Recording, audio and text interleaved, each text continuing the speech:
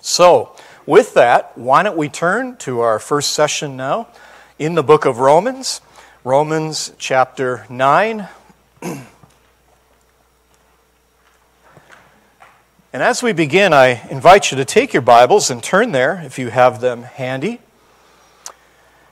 And at last year's Fall Bible Conference, if you recall and you were here, we studied the three main chapters on Christian living by God's grace, namely Romans chapters 6, 7, and 8.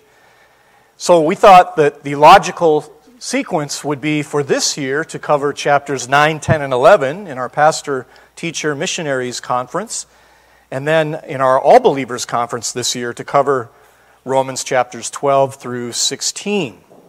But the book of Romans is a marvelous and majestic epistle of the Apostle Paul. I think in God's providence it's placed first in the list of Pauline epistles.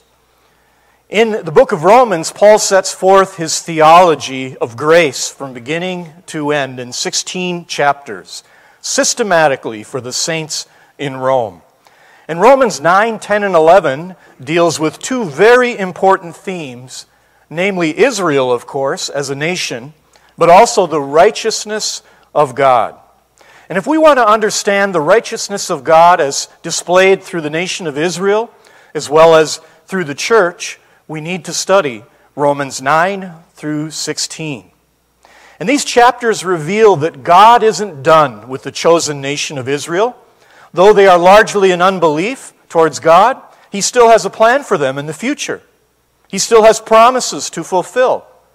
And in the meantime, He is largely working through the church, made up mostly of Gentiles in this dispensation of grace.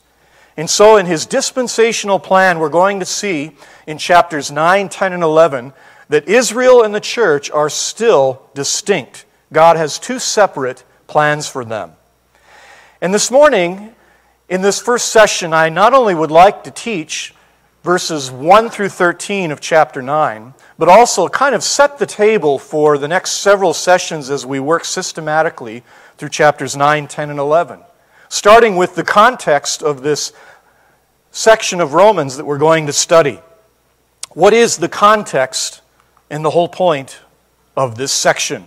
The theme of the book of Romans throughout chapters 1 through 16 is the righteousness of God. In fact, the term for righteousness occurs 63 times throughout the book. Whether it is the term dikaiosune, which is translated righteousness or justification, or whether it's the verb form dikaiadzo, translated justify, or whether it's the adjective form dikaios, translated righteous or a righteous one. And so the book of Romans deals with this theme of the righteousness of God, the righteousness that God is, the righteousness that man lacks by nature, and the righteousness that God graciously provides through Jesus Christ to all who put their trust in Him. Whether it is for our justification, as we see in chapters 3 through 5, or our sanctification, as we see in chapters 6 through 8, or glorification, the end of chapter 8. So there's a logical progression through this book of Romans, and you see that even on your book chart provided at the beginning of your packet here.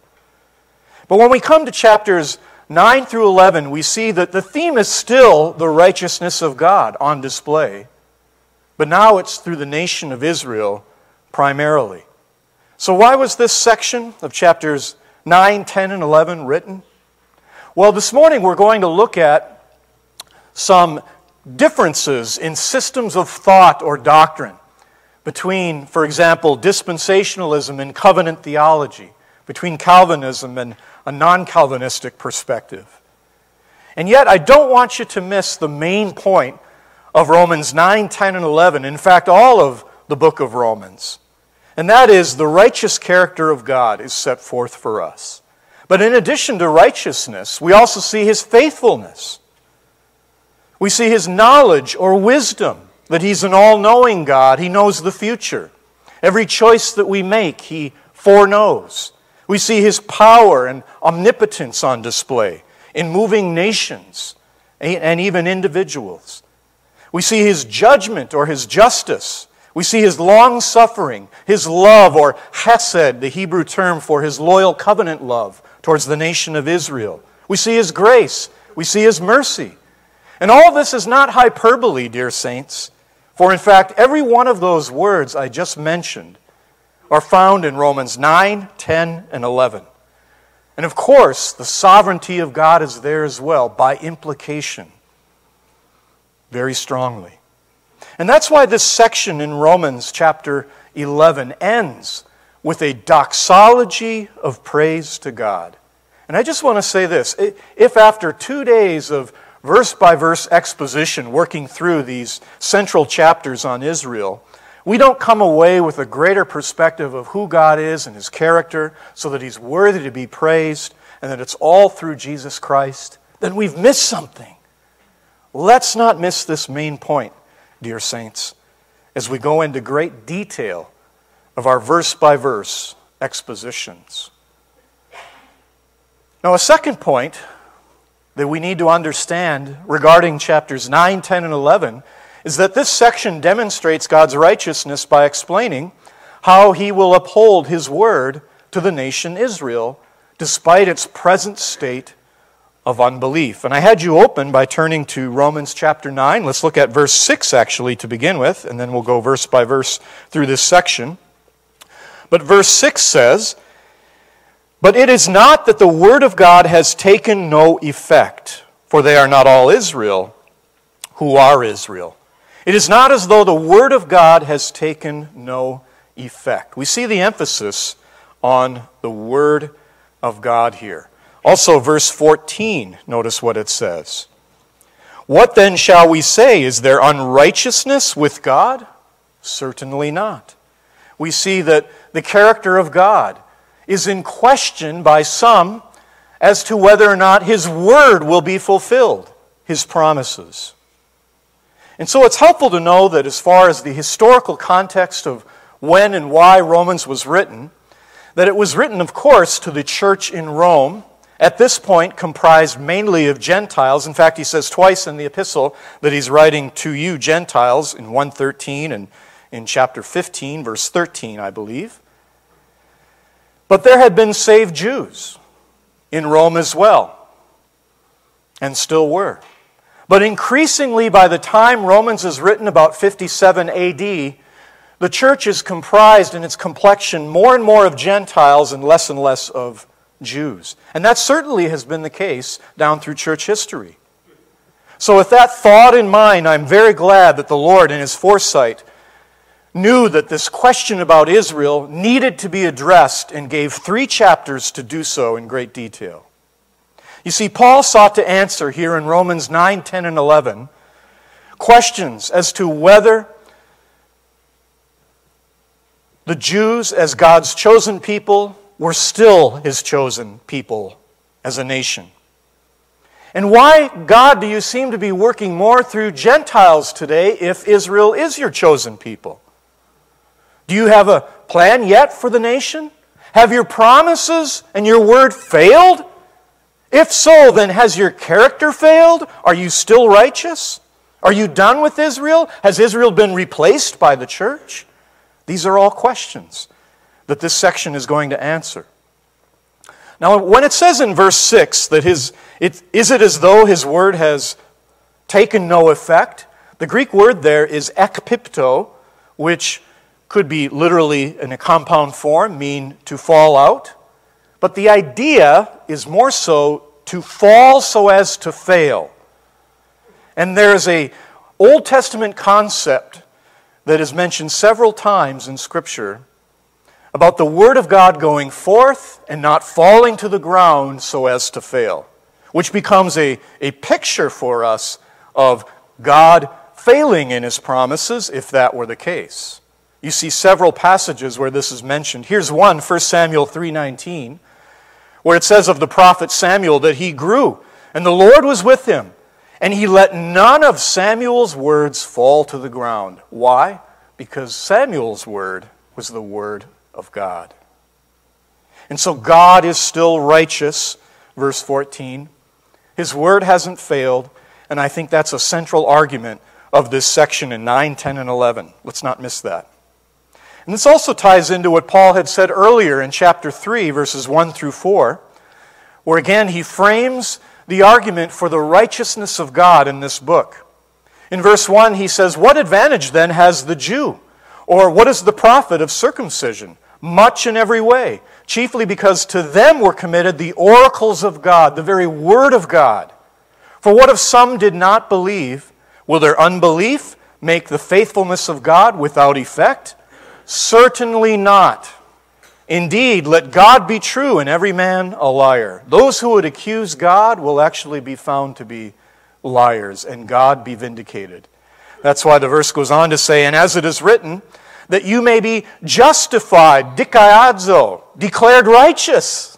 Just like sinners are declared righteous. Guess what? God is declared righteous.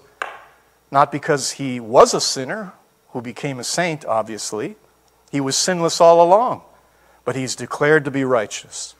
That your words will justify you.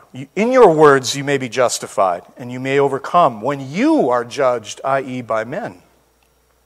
And so that's what's at stake here in this section on Romans 9, 10, and 11. It's also important that we understand the main thought of these three chapters. In chapter 9, he's dealing with Israel's past election by God's sovereign will. And moving ahead in tense and time, chapter 10 deals primarily with Israel's present rejection of God due to their unbelief in Jesus Christ and the gospel. And chapter 11 deals with his future restoration of Israel and his plan for them at Christ's return. And so there's a logical progression through these three chapters, just as there has been throughout the book of Romans when it comes to just condemnation, justification, sanctification, glorification. This is a very logical book. And in fact, one of the easiest to create a book chart for, like you have in your packet.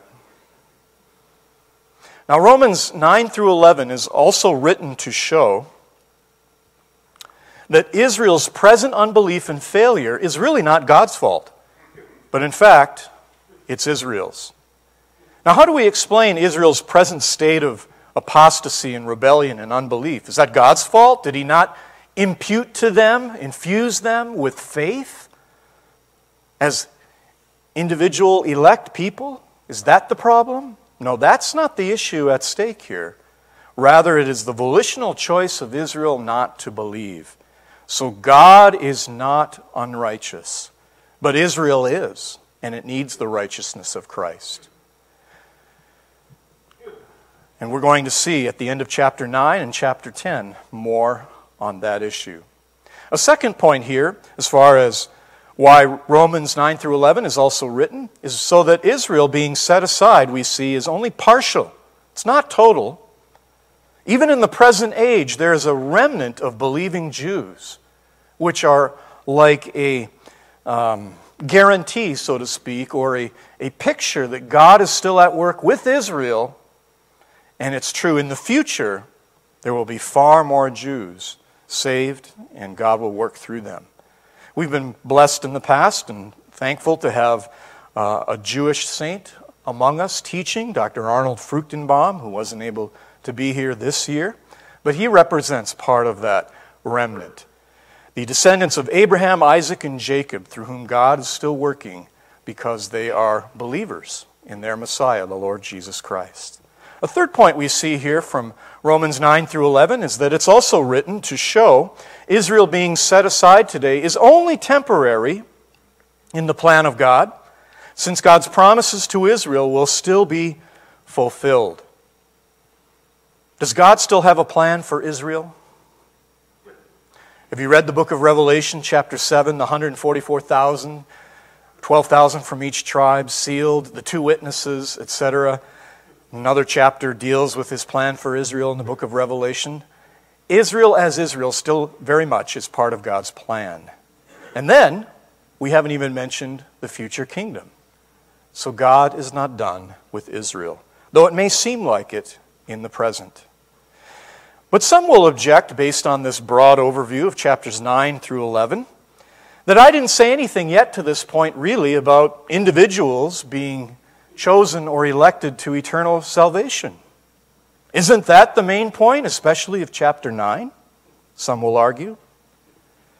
Well, where do individual Israelites fit in? Do they have a place? In Romans 9, we shall see. But I do believe at this point we need to clarify that this chapter has been greatly misinterpreted, in my opinion, down through the centuries, due to tradition. You know, as a Roman Catholic growing up, I was taught that when Jesus said to Peter, "You are Peter, and upon this rock I will build my church, and the gates of Hades will not prevail against it." I was handed a set of eyeglasses from Roman Catholic tradition that said this rock is in reference to Peter himself and the papacy that supposedly extended from Peter, which again is another huge assumption that's false. But that's how I viewed Matthew 16:18. And it was hard for me to get that out of my head when I started to read Scripture and eventually got saved. Looking back on it now, it's pretty clear that's not what that passage was teaching. The church is built on Jesus Christ. But in a similar way, I think it's very true today that for many, reading Romans 9 is difficult because they've been handed this set of Calvinistic and covenant theology glasses that views it in this light, as primarily dealing with individual election that is unconditional to eternal salvation. And this system of thought has extended all the way back 500 years or so to the time of John Calvin at least. We know that he was influenced by Augustine as well with his very deterministic view of soteriology. But if you're not familiar here with Calvinism, it's been summarized by the tulip, speaking of total depravity, and by that they mean that man is so inherently depraved that even his will is not possible to be exercised positively in its volition towards Jesus Christ so as to choose to believe in him. So that God actually has to impute faith and change the will all on his own, they call that monergism, to those whom he has unconditionally elected in the past. To those who are non-elect, that he doesn't give the gift of faith to, they stay in their depravity and their unwillingness and inability to believe, and they are eternally lost. So from their definition, total depravity in essence means total inability to believe. Whereas I think the Scriptures teach that yes, God's grace draws men, God makes it possible for all men to believe, but they must choose to believe of their own volition. Likewise, the tulip teaches unconditional election, limited atonement, and this is where many Calvinists jump ship and say, well, I'm not a 5-point Calvinist. I don't believe that Jesus only died for the elect. He died for the whole world. That would be limited atonement. His death was limited in its benefits and application just to the elect. Irresistible grace teaches that God irresistibly draws people to faith in Jesus Christ if you're one of the elect. And perseverance of the saints teaches that if you're one of the elect to whom God has given the gift of faith, you will endure in faith and good works to the very end of your life. If you don't, you were never truly one of the elect, and you're not really saved and haven't been for your entire Christian life. So in essence, it backloads the gospel with works still, rather than faith alone, in Christ alone, by God's grace alone. So that's, in essence, the system of Calvinism, dealing primarily with soteriology. But within the next century or so after Calvin, there developed another system of thought known as covenant theology, which says that mankind, at least since about Abraham at least, there has been a covenant of grace. Some go as far back as Adam. But prior to that, they say that there was a covenant of redemption in eternity past, where God chose to send the Lord Jesus Christ, and Christ was willing to do that, to be the Lamb of God, to die for the sins of the world. Now that concept is biblical, but again, I don't necessarily see that that was a covenant. The term covenant is not used of that divine eternal plan. But then they teach that beginning with Adam, God told him in the garden, don't eat from the tree of the knowledge of good and evil. Of course, he ate. He violated that. He didn't uphold the covenant of works. So God then instituted a covenant of grace in its place. And by the way, traditionally, the covenant of grace has been defined not only as requiring faith in Jesus Christ, but also obedience as the proof that you really have believed for eternal life. Now, the reason I bring this up is because not only Calvinism, since the days of John Calvin in the 1500s, but the covenant system of theology in the 1600s, these two systems have been around for 400 or 500 years. They have a long head start before dispensationalism became popular in the 18 and 1900s, and of course, which we hold to even today. And so this system of viewing Romans 9 has been in place for a long time. Now here is a chart from one who holds to covenant theology, showing the covenant of works with Adam at the beginning in the garden. Adam fails. God institutes a covenant of grace, supposedly. You see works, and you see grace there.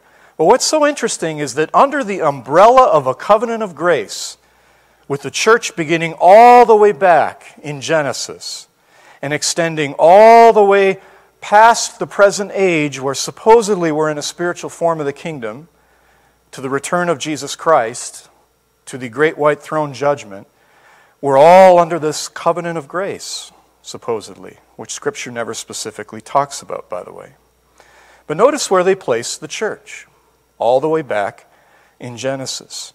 It's also conspicuous that the Mosaic covenant, if you look on the bottom there, right before the cross, the Mosaic covenant is under the umbrella of grace as well. And doesn't the Bible actually teach that law and grace are two distinct economies and they don't mix? That the Mosaic law ended at Calvary when the veil of the temple was ripped from top to bottom? And yet they're all placed under a covenant of grace. So this system has some inherent problems. And one of the biggest problems it has is that it mixes the church with Israel, just like it mixes law and grace. In fact, this system teaches that the church is the new Israel. And this affects how Romans 9 is interpreted. Now, how has Calvinism and covenant theology missed the main point? The main point of Romans 9 through 11. Well, the effect has been that these chapters then become about individual unconditional election to eternal salvation, rather than God's dispensational plan for the nation of Israel versus the church, the nation of Israel as Israel. In fact, this has also led to the Protestant teaching of many of replacement theology, also known as supersessionism, in which the church supersedes Israel and becomes the new Israel, a broad people of God, so to speak.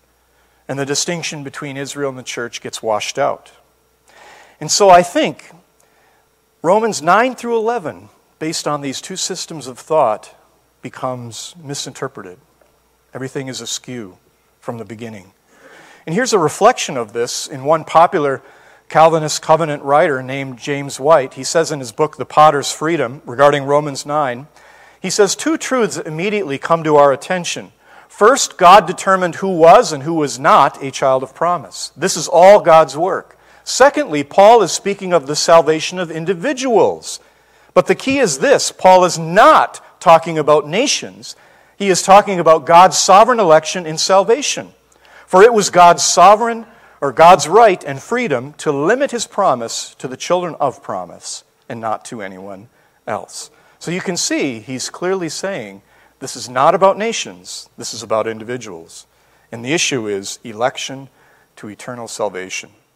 Now here's a quote from the original Calvinist himself, John Calvin. I say that tongue-in-cheek, but even that's debatable because he got a lot of his theology, of course, from Augustine. But here's what he says in his commentary on Romans. He says, I extend the word Israel to all the people of God, according to this meaning.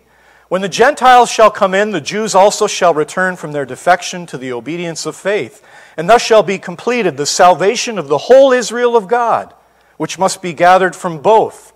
The same manner of speaking we find in Galatians 6:16, the Israel of God is what he calls the church, gathered alike from Jews and Gentiles. So you see clearly, he's calling the church there the Israel of God. Here's a more contemporary example from O. Palmer Robertson in his book, The Israel of God. He says, in the end, the full number of those who are saved, coming in from both the Jewish and Gentile communities, will constitute the final Israel of God. Again, he makes the church and Israel one and the same. You say, well, what consequence does this have not only for our interpretation of Romans 9, 10, and 11, but our doctrine and practical application? Well, here's one chief example of this. In his commentary on Romans, Thomas Schreiner, again another ardent Calvinist, 5-point Calvinist, and non-dispensational, he says this regarding the olive tree illustration in Romans 11. The necessity of continuing in the faith is hammered home in the closing words in verse 22. If you remain in his kindness, otherwise you will be cut off. This threat cannot be dismissed as an idle one. Paul often warns his readers of the necessity of continuing in the faith in order to be saved.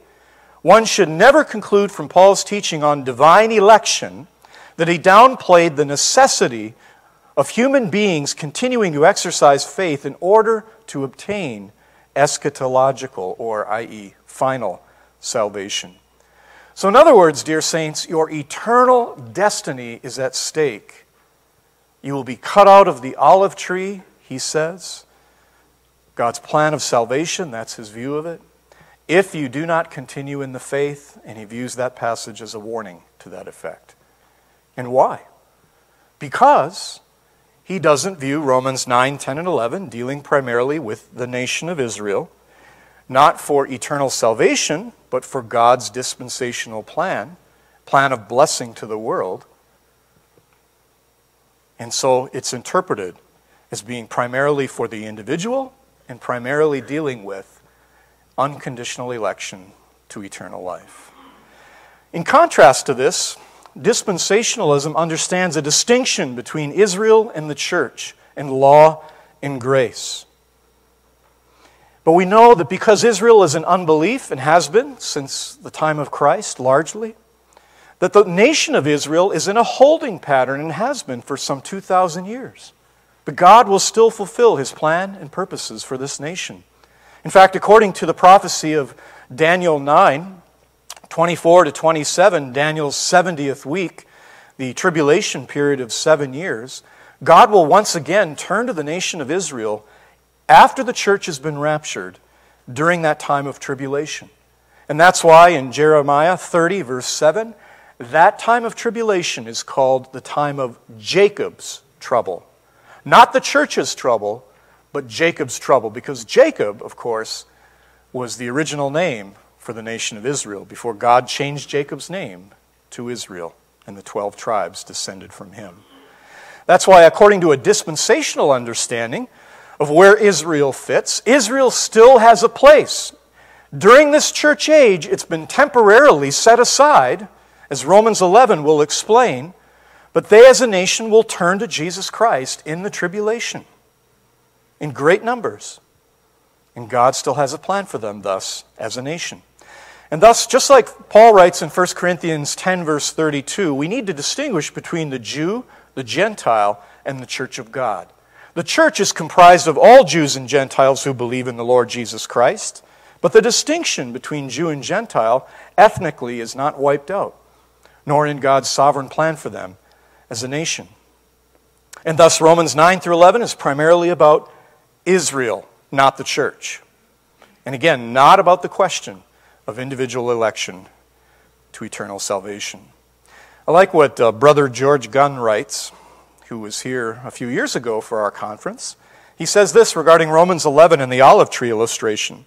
He says 3 parts of this olive tree are distinguished from each other. Number 1, the branches. They represent national Israel. Number 2, olive shoots grafted in from a wild tree, representing most of us, believing Gentiles. And number 3, the root or lower portion of the tree representing the position of privilege and administrative responsibility into which God places his mediatorial representatives on the earth. Who are his mediatorial representatives in the present time? You and me, the church. Privileged to be in that olive tree, to receive blessings from the Lord. But if we don't continue in faith, God can take us out of that place of privileged blessing, not lose our salvation, and he can turn again and use the natural branches, namely the Jews. And he will, just as his promises declare he will. Now, all of this tells us that we must be always reforming in our thinking. In fact, Romans 12, verse 2 makes it very clear that we need to daily renew our minds with the Word of God. And the reason I bring this up is because Semper Reformanda has become a slogan ever since the time of the Reformation and is often stated by those who hold to Reformed and covenant theology. And yet when it comes to biblical prophecy, when it comes to Romans 9, 10, and 11, there is often not an always reforming approach. And this should be true of us, even as dispensationalists. What do we hold as the rule of faith, all faith and practice for us? The Word of God. Not even our system of dispensationalism. Now we believe the Bible teaches that. But is it in need of refinement? Always? Of course. And so we are subject not to a system, but to the inspired, inerrant, infallible Word of God. Now, a fourth point we need to come to grips with here is that the main point and emphasis of Romans 9 through 11 is not the justification or spiritual salvation of individual Jews and Gentiles, but the sovereign, righteous, corporate plan of God for national Israel. It's corporate and it's national, not individual. And he's done dealing with justification at this point. Now in Romans 1 through 8, Paul uses the word, and here's several supports for this conclusion. He uses the word Jews or Jew 9 times in contrast to Gentiles. And then when we get to the section of Romans 9 through 11, 1 through 8, he only uses it 9 times. 9 through 11, he switches to a broader national term, Israelite, and he uses that term 14 times. And as you study the book of Romans, this conspicuous change jumps out at you. And I think he's referring back then to God's plan for Israel as a nation, going back especially to the patriarchs. That's why he uses Israelite. Likewise, corporate and national words and concepts are found at least 40 times. Israel or Israelite 14, nation twice, people, in reference to a people group, 6 times, Jew or Jewish 2 times, Greek or Gentiles 8 times, and then individual names are mentioned 8 times, but they're always of national representatives, such as Moses for Israel and Pharaoh for Egypt. Likewise, we see that progenitors of nations are mentioned in this section of Romans 9, 8 through 19, such as Abraham and Sarah, who had a son Isaac. And then Isaac married Rebekah, and she's mentioned. And they had a son, Jacob, and he's mentioned. And then we see later that Esau was mentioned. He was the progenitor of the nation of the Edomites who descended. Now, oftentimes when people who are Calvinist or covenant theology look at chapter 9, they make the argument that individuals are mentioned, of course, so it's not all about corporate national Israel. And they point out these individual names that are mentioned here. But what they fail to reckon with is that each one of these names is restricted to one who helped form the head of nations, not just to any old Israelite. Why isn't Joshua mentioned, or Samuel, or Solomon, or Elisha, or Ezra, or other prominent Israelites throughout their history? It is only the progenitors of nations who are mentioned here as individuals. For we know from the book of Genesis that God made a covenant with Abraham in Genesis 12, 1 through 3, and Abraham was married to Sarah, through whom eventually he would have a son, Isaac, and that son would give birth to or have a child, namely Jacob, and from Jacob would come the 12 tribes. But branching off from that were those who were descendants of Abraham who were not part of the covenant plan, not heirs of the promise. So, for example, with Hagar, he had Ishmael, and God blessed the Ishmaelites. And with his later wife, Keturah, he had 6 sons, one of which was Midian. And who was one of Midian's descendants? Jethro, who later met up with Moses. And Moses married Jethro's daughter, the book of Exodus says. So Jethro was a believer, but he was outside the line of Israel, or Jacob. And so these represent 2 different, or I should say, all these individuals represent the nation of Israel as a nation. In fact, later in this passage in Romans 9, verse 12, Genesis 25:23 forms the backdrop for this and is individually mentioned. It says in Genesis 25:23, "And the Lord said to her," and in the context of Genesis 25, this is, whose wife is this? Who's her in the context? Abraham and Sarah. It's not Sarah. Sarah's deceased. So this is Isaac and Rebekah. They're going to have 2 sons, Jacob and Esau. And these 2 sons are basically going to be in a boxing match within the womb. Feels like they're fighting, and there's a royal rumble in the jungle going on in there, right? But notice what it says. 2 nations are in your womb. When she inquires of the Lord, why? I mean, this is not a normal pregnancy. Normally you feel the baby kick and, elbow here and a foot here. It was like there was a fight going on all the time. And by the way, this continued on outside the womb too. But 2 nations are in your womb. 2 peoples shall be separated from your body. 1 people shall be stronger than the other, and the older shall serve the younger. Who was the older? Who came out first? Esau, not Jacob. Let's take a note of that going forward here. Now also, as I mentioned, in Romans 9, 8 through 19, there are national representatives mentioned. Moses is mentioned by name, but he's not a king of Israel, but he is the prophetic representative for the nation. In fact, doesn't he intercede for Israel to be delivered from God's judgment following the Mount Sinai rebellion, where they committed idolatry, and Moses wasn't even down with the 10 Commandments yet.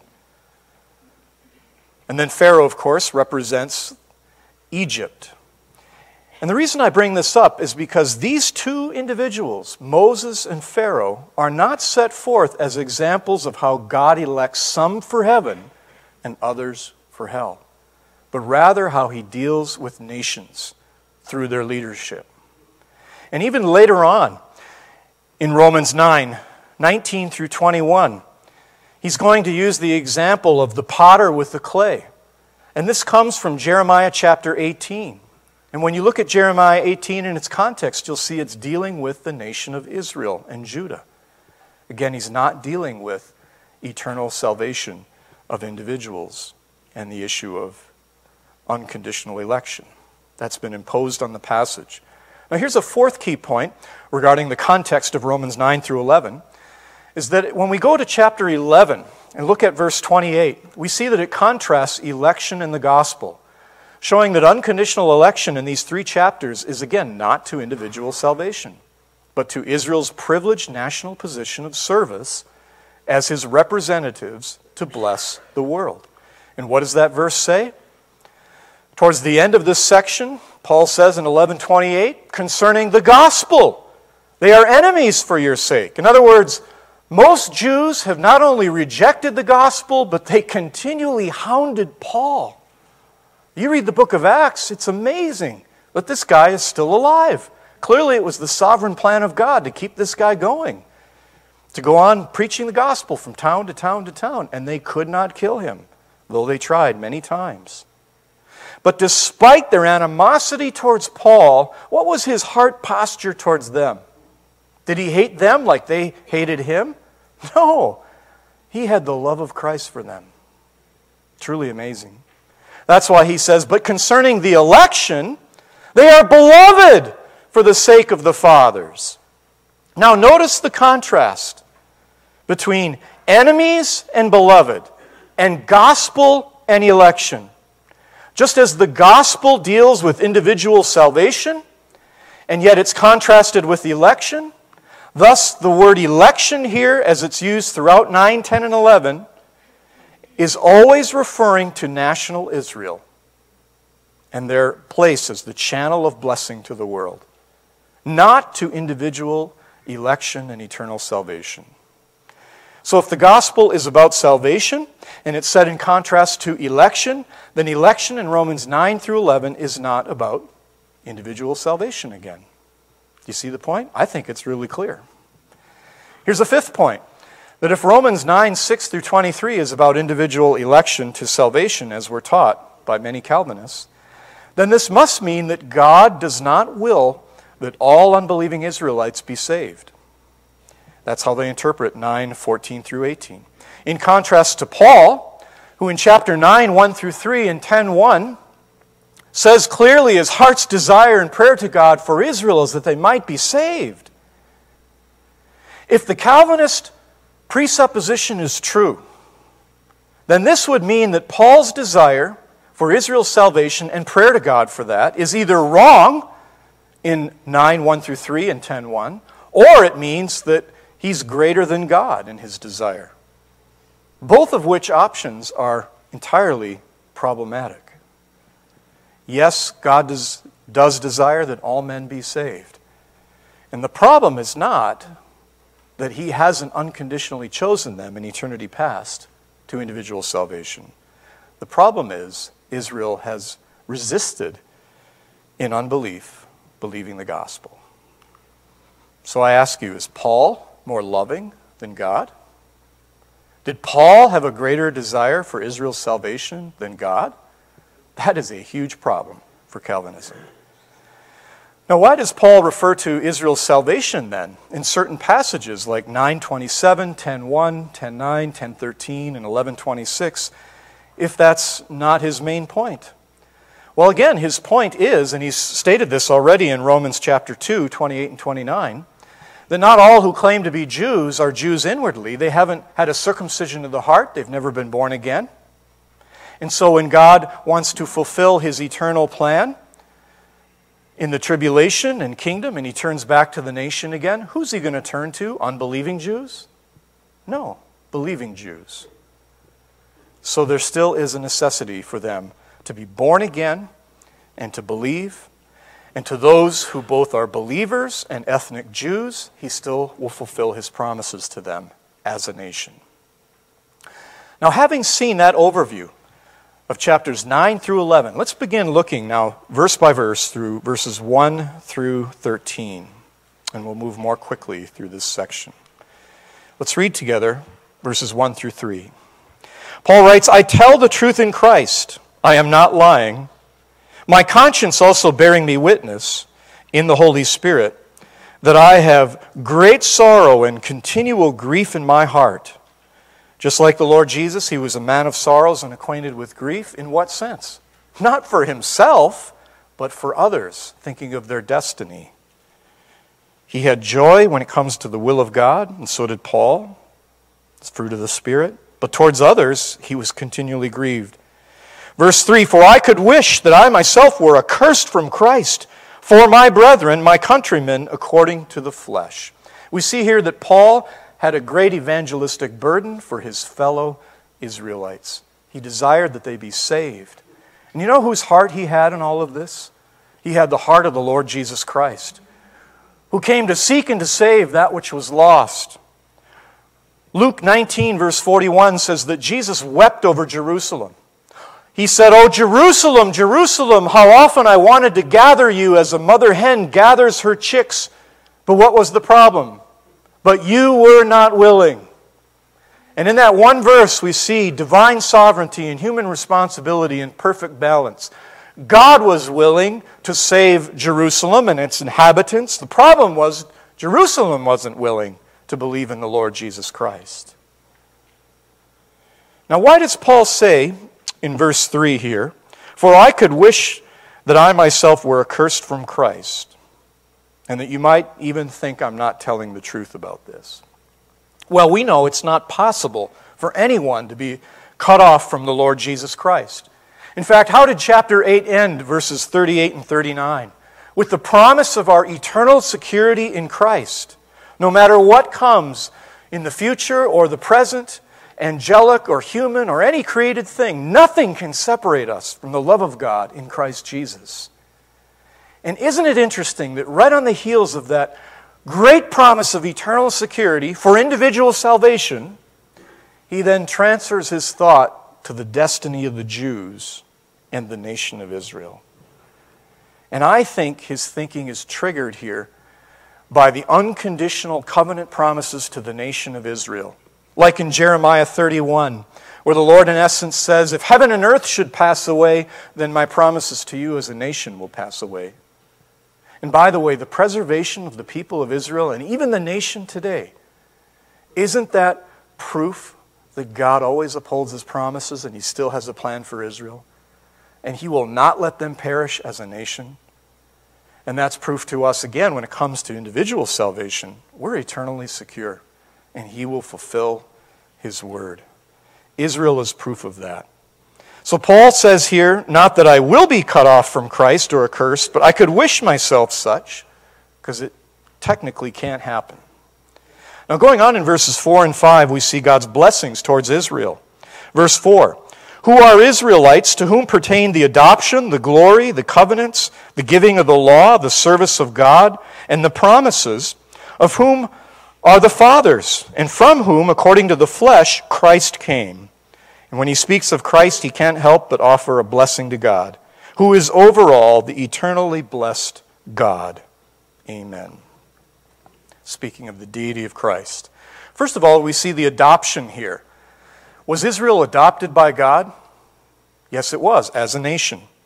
In Exodus 4, verse 22 and 23, then you shall say to Pharaoh, thus says the Lord, Israel, my son, my firstborn.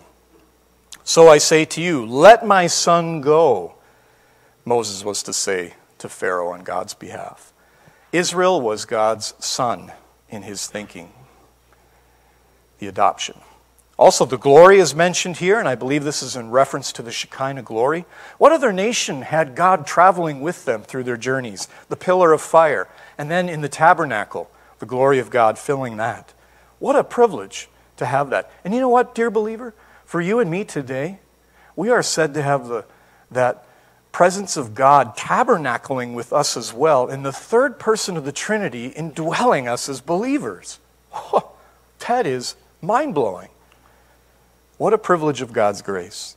And then the covenants are mentioned here, and I think he's referring here to the Abrahamic covenant, which is foundational to the other unconditional covenants, the land covenant of Deuteronomy 30, the Davidic covenant of 2 Samuel 7, and the new covenant of Jeremiah 31 and other passages.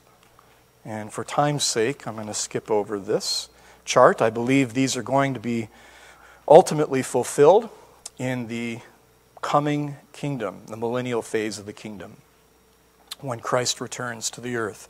He also mentions the law here. This is in reference, I believe, not only to the 10 Commandments, but to all 613 commandments in the law, the Pentateuch. As the law, we know, had a moral side to it, it had a ceremonial and a civil aspect as well, all which formed the economy of living for the nation of Israel. They lived under law, given at Mount Sinai. And then we see the tabernacle mentioned here. I believe this is in reference to the temple service, all of which was designed to picture God and his holiness, Jesus Christ in the offerings, and the approach to God and fellowship through Jesus Christ. All designed to prepare them for the coming of Messiah.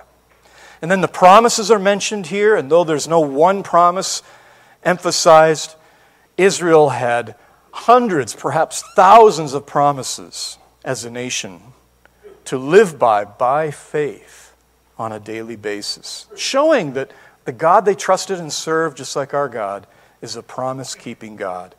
And then he mentions the fathers here. I believe this is in reference to the patriarchs, Abraham, Isaac, and Jacob, in particular. And last of all, he mentions the Messiah, the eternally blessed one, our great God and Savior, the Lord Jesus Christ.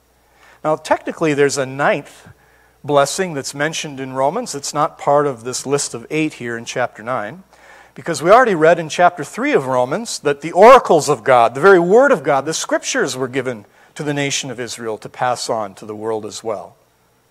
And all of this sets forth for us this principle that to whom much is given, much will be required. Luke 12, verse 48.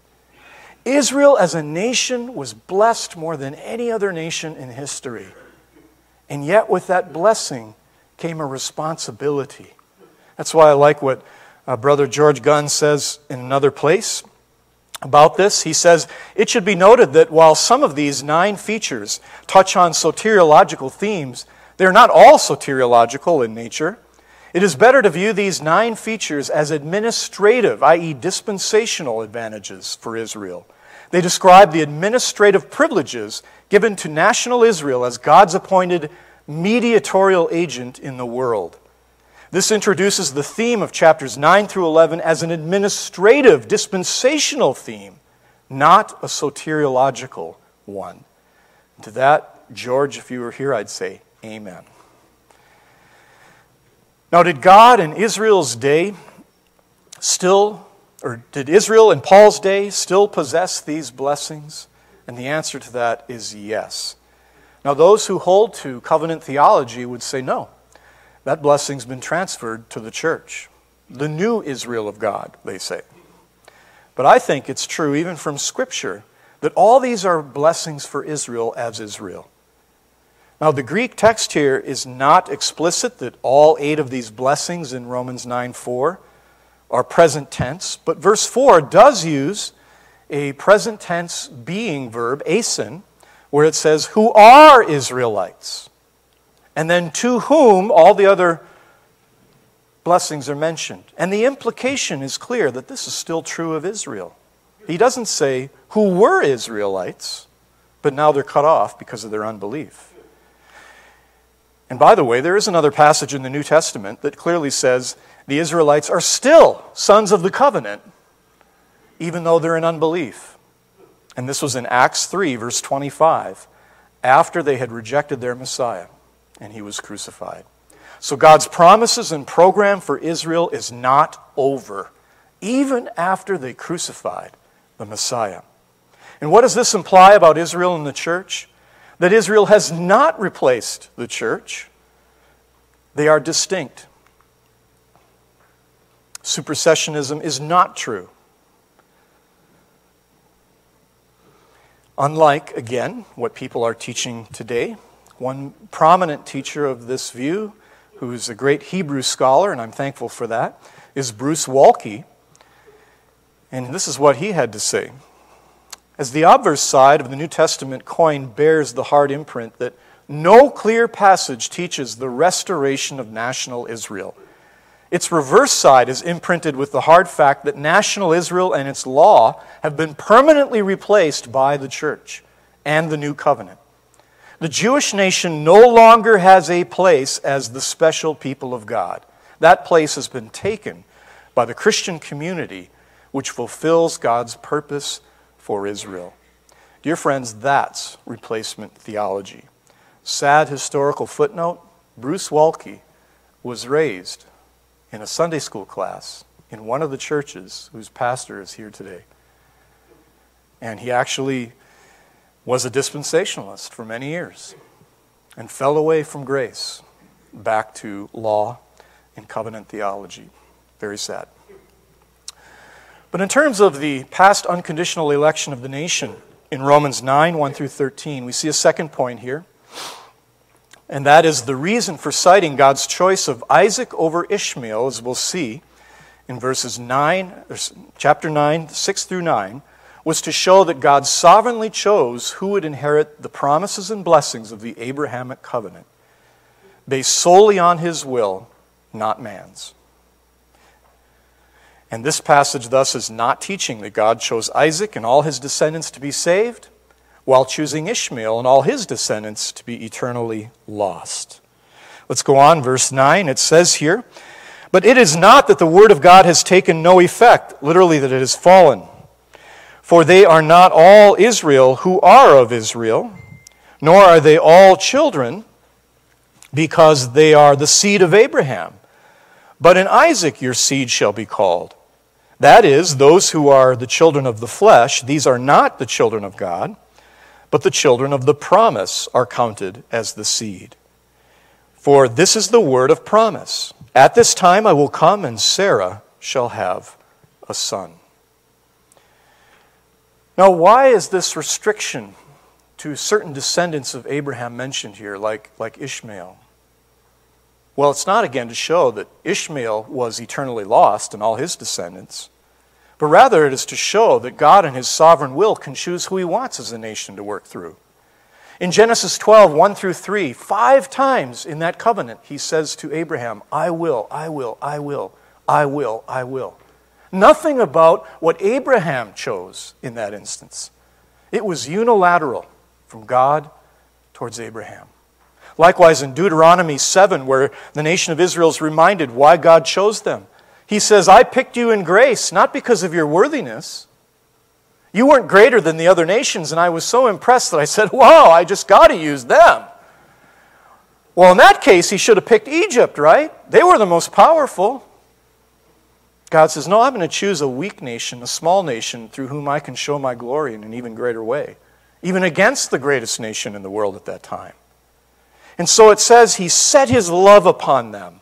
And the emphasis there in Deuteronomy 7 is the choice of God upon Israel, not Israel's choice of God, vice versa. Now, just as Israel, being God's chosen nation, doesn't mean all Israelites are saved, in the same way, Ishmael and his descendants not being God's chosen nation doesn't mean that they're all lost eternally and that they can't be saved. In fact, according to this passage, Genesis 17, 18 through 20, remember, Abraham wanted Ishmael to be the heir of the covenant. "Oh, that Ishmael might live before you," he says to God. God says, "Oh no, it's not going to work that way.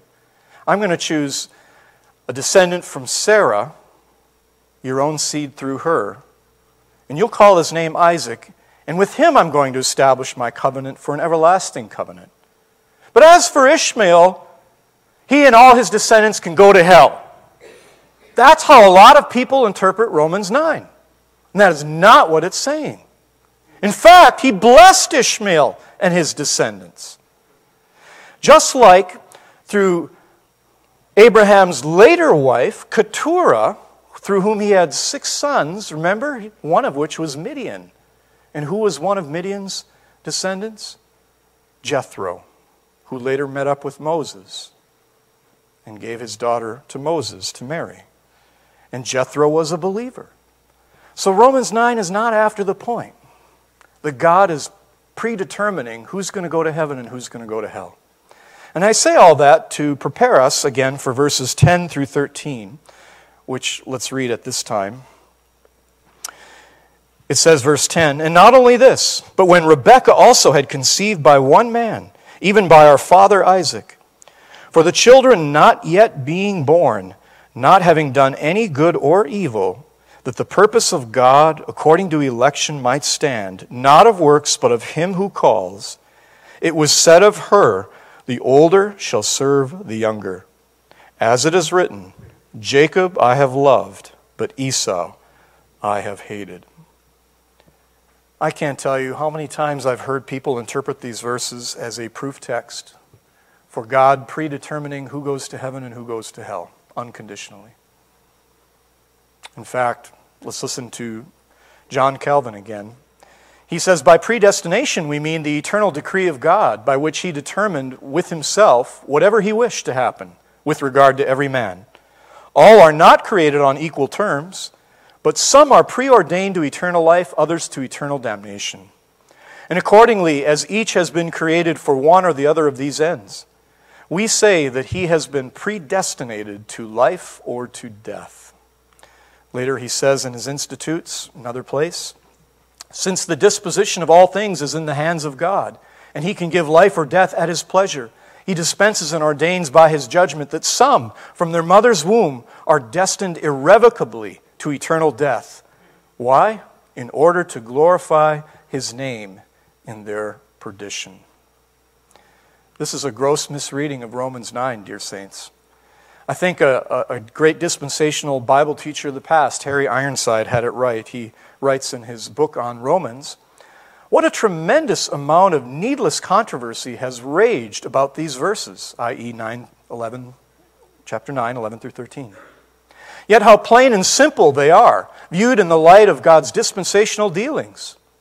There is no question here about predestination to heaven or reprobation to hell. In fact, eternal issues do not really come in throughout this chapter. We are not told here, nor anywhere else, that before children are born, it is God's purpose to send one to heaven and another to hell. The passage has to do entirely with privilege here on earth." Very well said. Now in Romans 9 through chapter 9, verses 10 through 12, these verses illustrate God's plan to unconditionally elect. That's true, it is about unconditional election, but not of individuals, but of nations. Not to eternal salvation, but as to who would be the channel of blessing to the world as mediators and administratively. And God chose to elect one over the other because he had nations in mind as the heirs of the Abrahamic covenant, as we've seen all along. Now in Romans 9, verse 12, why is Esau's service to Jacob a problem for those who say this passage is about individuals being eternally, unconditionally elected to salvation? Well, I say this because in the passage, verse 12 again, "It was said of her, the older shall serve the younger." Do you realize that as you study the Old Testament, at no time in either Jacob or Esau's lives, those two brothers, at no time does Genesis record that Esau ever served Jacob. It was always the other way around. So if this is in reference to individuals, and again, eternal salvation, how is this passage true? It can't be, unless it's talking about their descendants, the nations that came from them. As in fact, the nation of Edom came from Esau, and the Israelites came from Jacob. And we will see this throughout these passages of the Old Testament. Here's one verse, 2 Samuel 8, verse 14, where it says of King David that he also put garrisons in Edom. Throughout all Edom, he put garrisons. He went into enemy territory and he put his garrisons there. And all the Edomites became David's servants. That's how that passage was fulfilled, not in Jacob and Esau's day. And the Lord preserved David wherever he went. And so again, this is national here. So what have we seen so far regarding verses 7 through 13? We've seen, number one, that Abraham wanted Ishmael to be his heir to the covenant promises. But at that point, God overrode Abraham's will and said, no, it's not going to work that way. I am going to choose your heir. It's going to be Isaac rather than Ishmael. And you'll have Isaac through Sarah, and she's mentioned here in chapter 9. Likewise, Rebekah had a favorite son. She wanted Jacob to be the heir and receive the blessing from Jacob. Remember?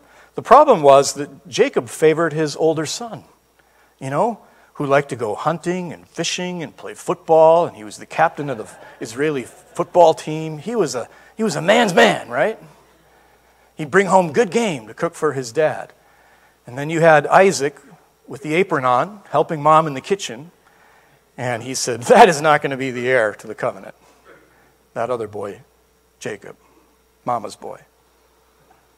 But God said, no, I'm going to override your will, Jacob. Man's ways are not my ways. In fact, this whole custom and law of primogeniture, throw it out the window. I've got my own plan. And so, God picks all the way down the line. That's the point of the passage. The covenant heirs were God's choice, not the patriarchs. And though the word sovereignty isn't used here, it's clearly on display, isn't it? That attribute of God.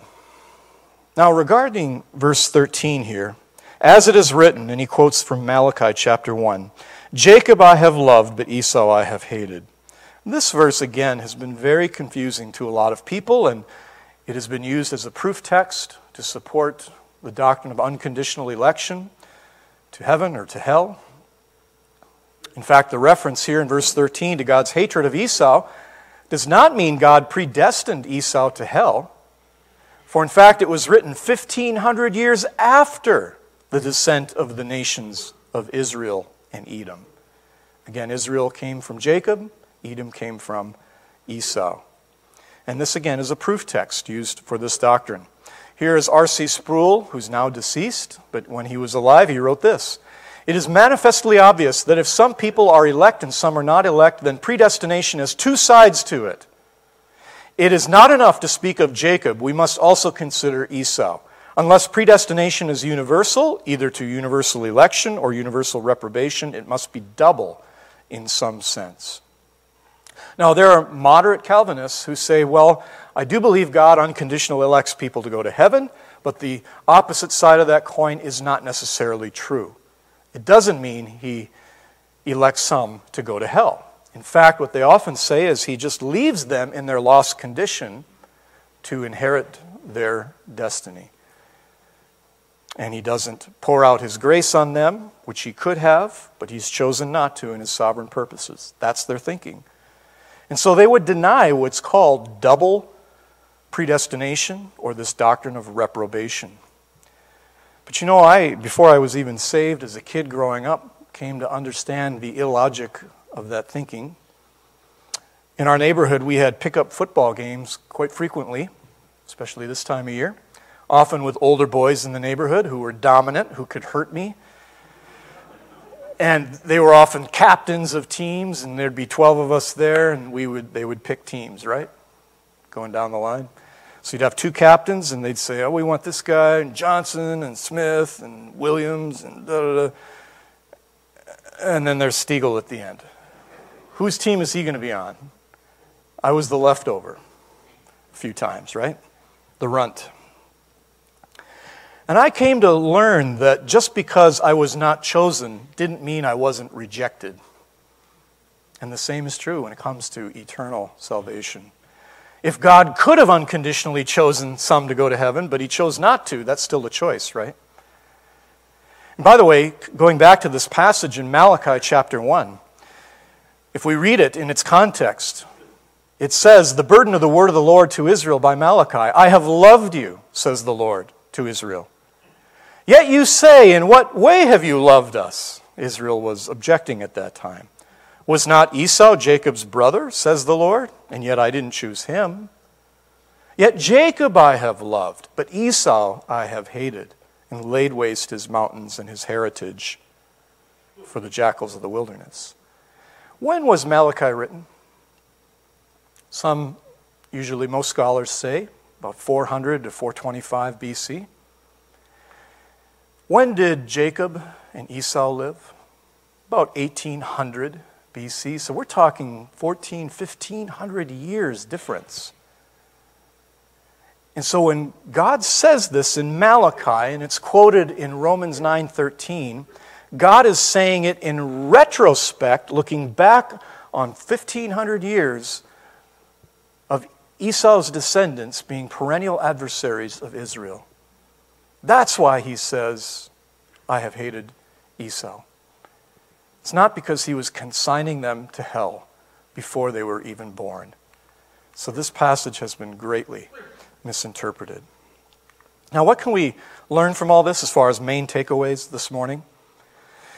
From this passage, number one, the importance of rightly dividing the word of truth, not imposing one's system of theology onto the text. That's called eisegesis.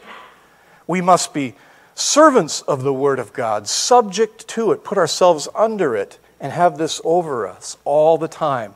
Not even necessarily our system of interpretation, though we are dispensationalists here.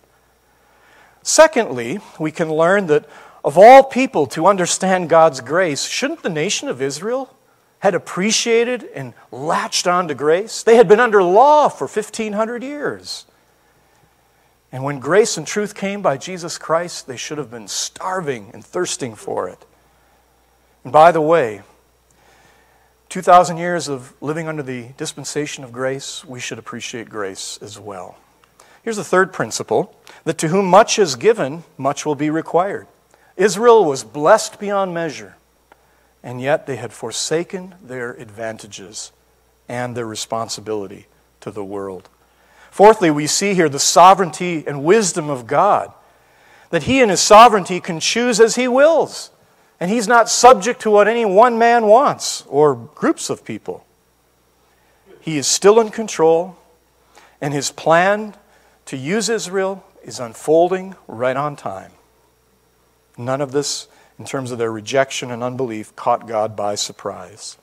And fifthly, we see here that God's word never fails. His word will be fulfilled. Not one word will go forth from His mouth and fall to the ground unfulfilled. That means He's still righteous. And dear saints, that means He's still trustworthy. That's the essence of Romans 9. Let's pray. Father, thank You again for Your word today. I know we've looked at a lot of information and covered a lot of ground here. But thank You that it is clear that You are sovereign, You are wise, You are trustworthy, and You are righteous. We pray that we would just come away from these expositions now with a greater understanding of who You are in Your character and in Your works, and for the righteousness You provide us in Your Son, the Lord Jesus Christ. We pray this now in His blessed and precious name. Amen.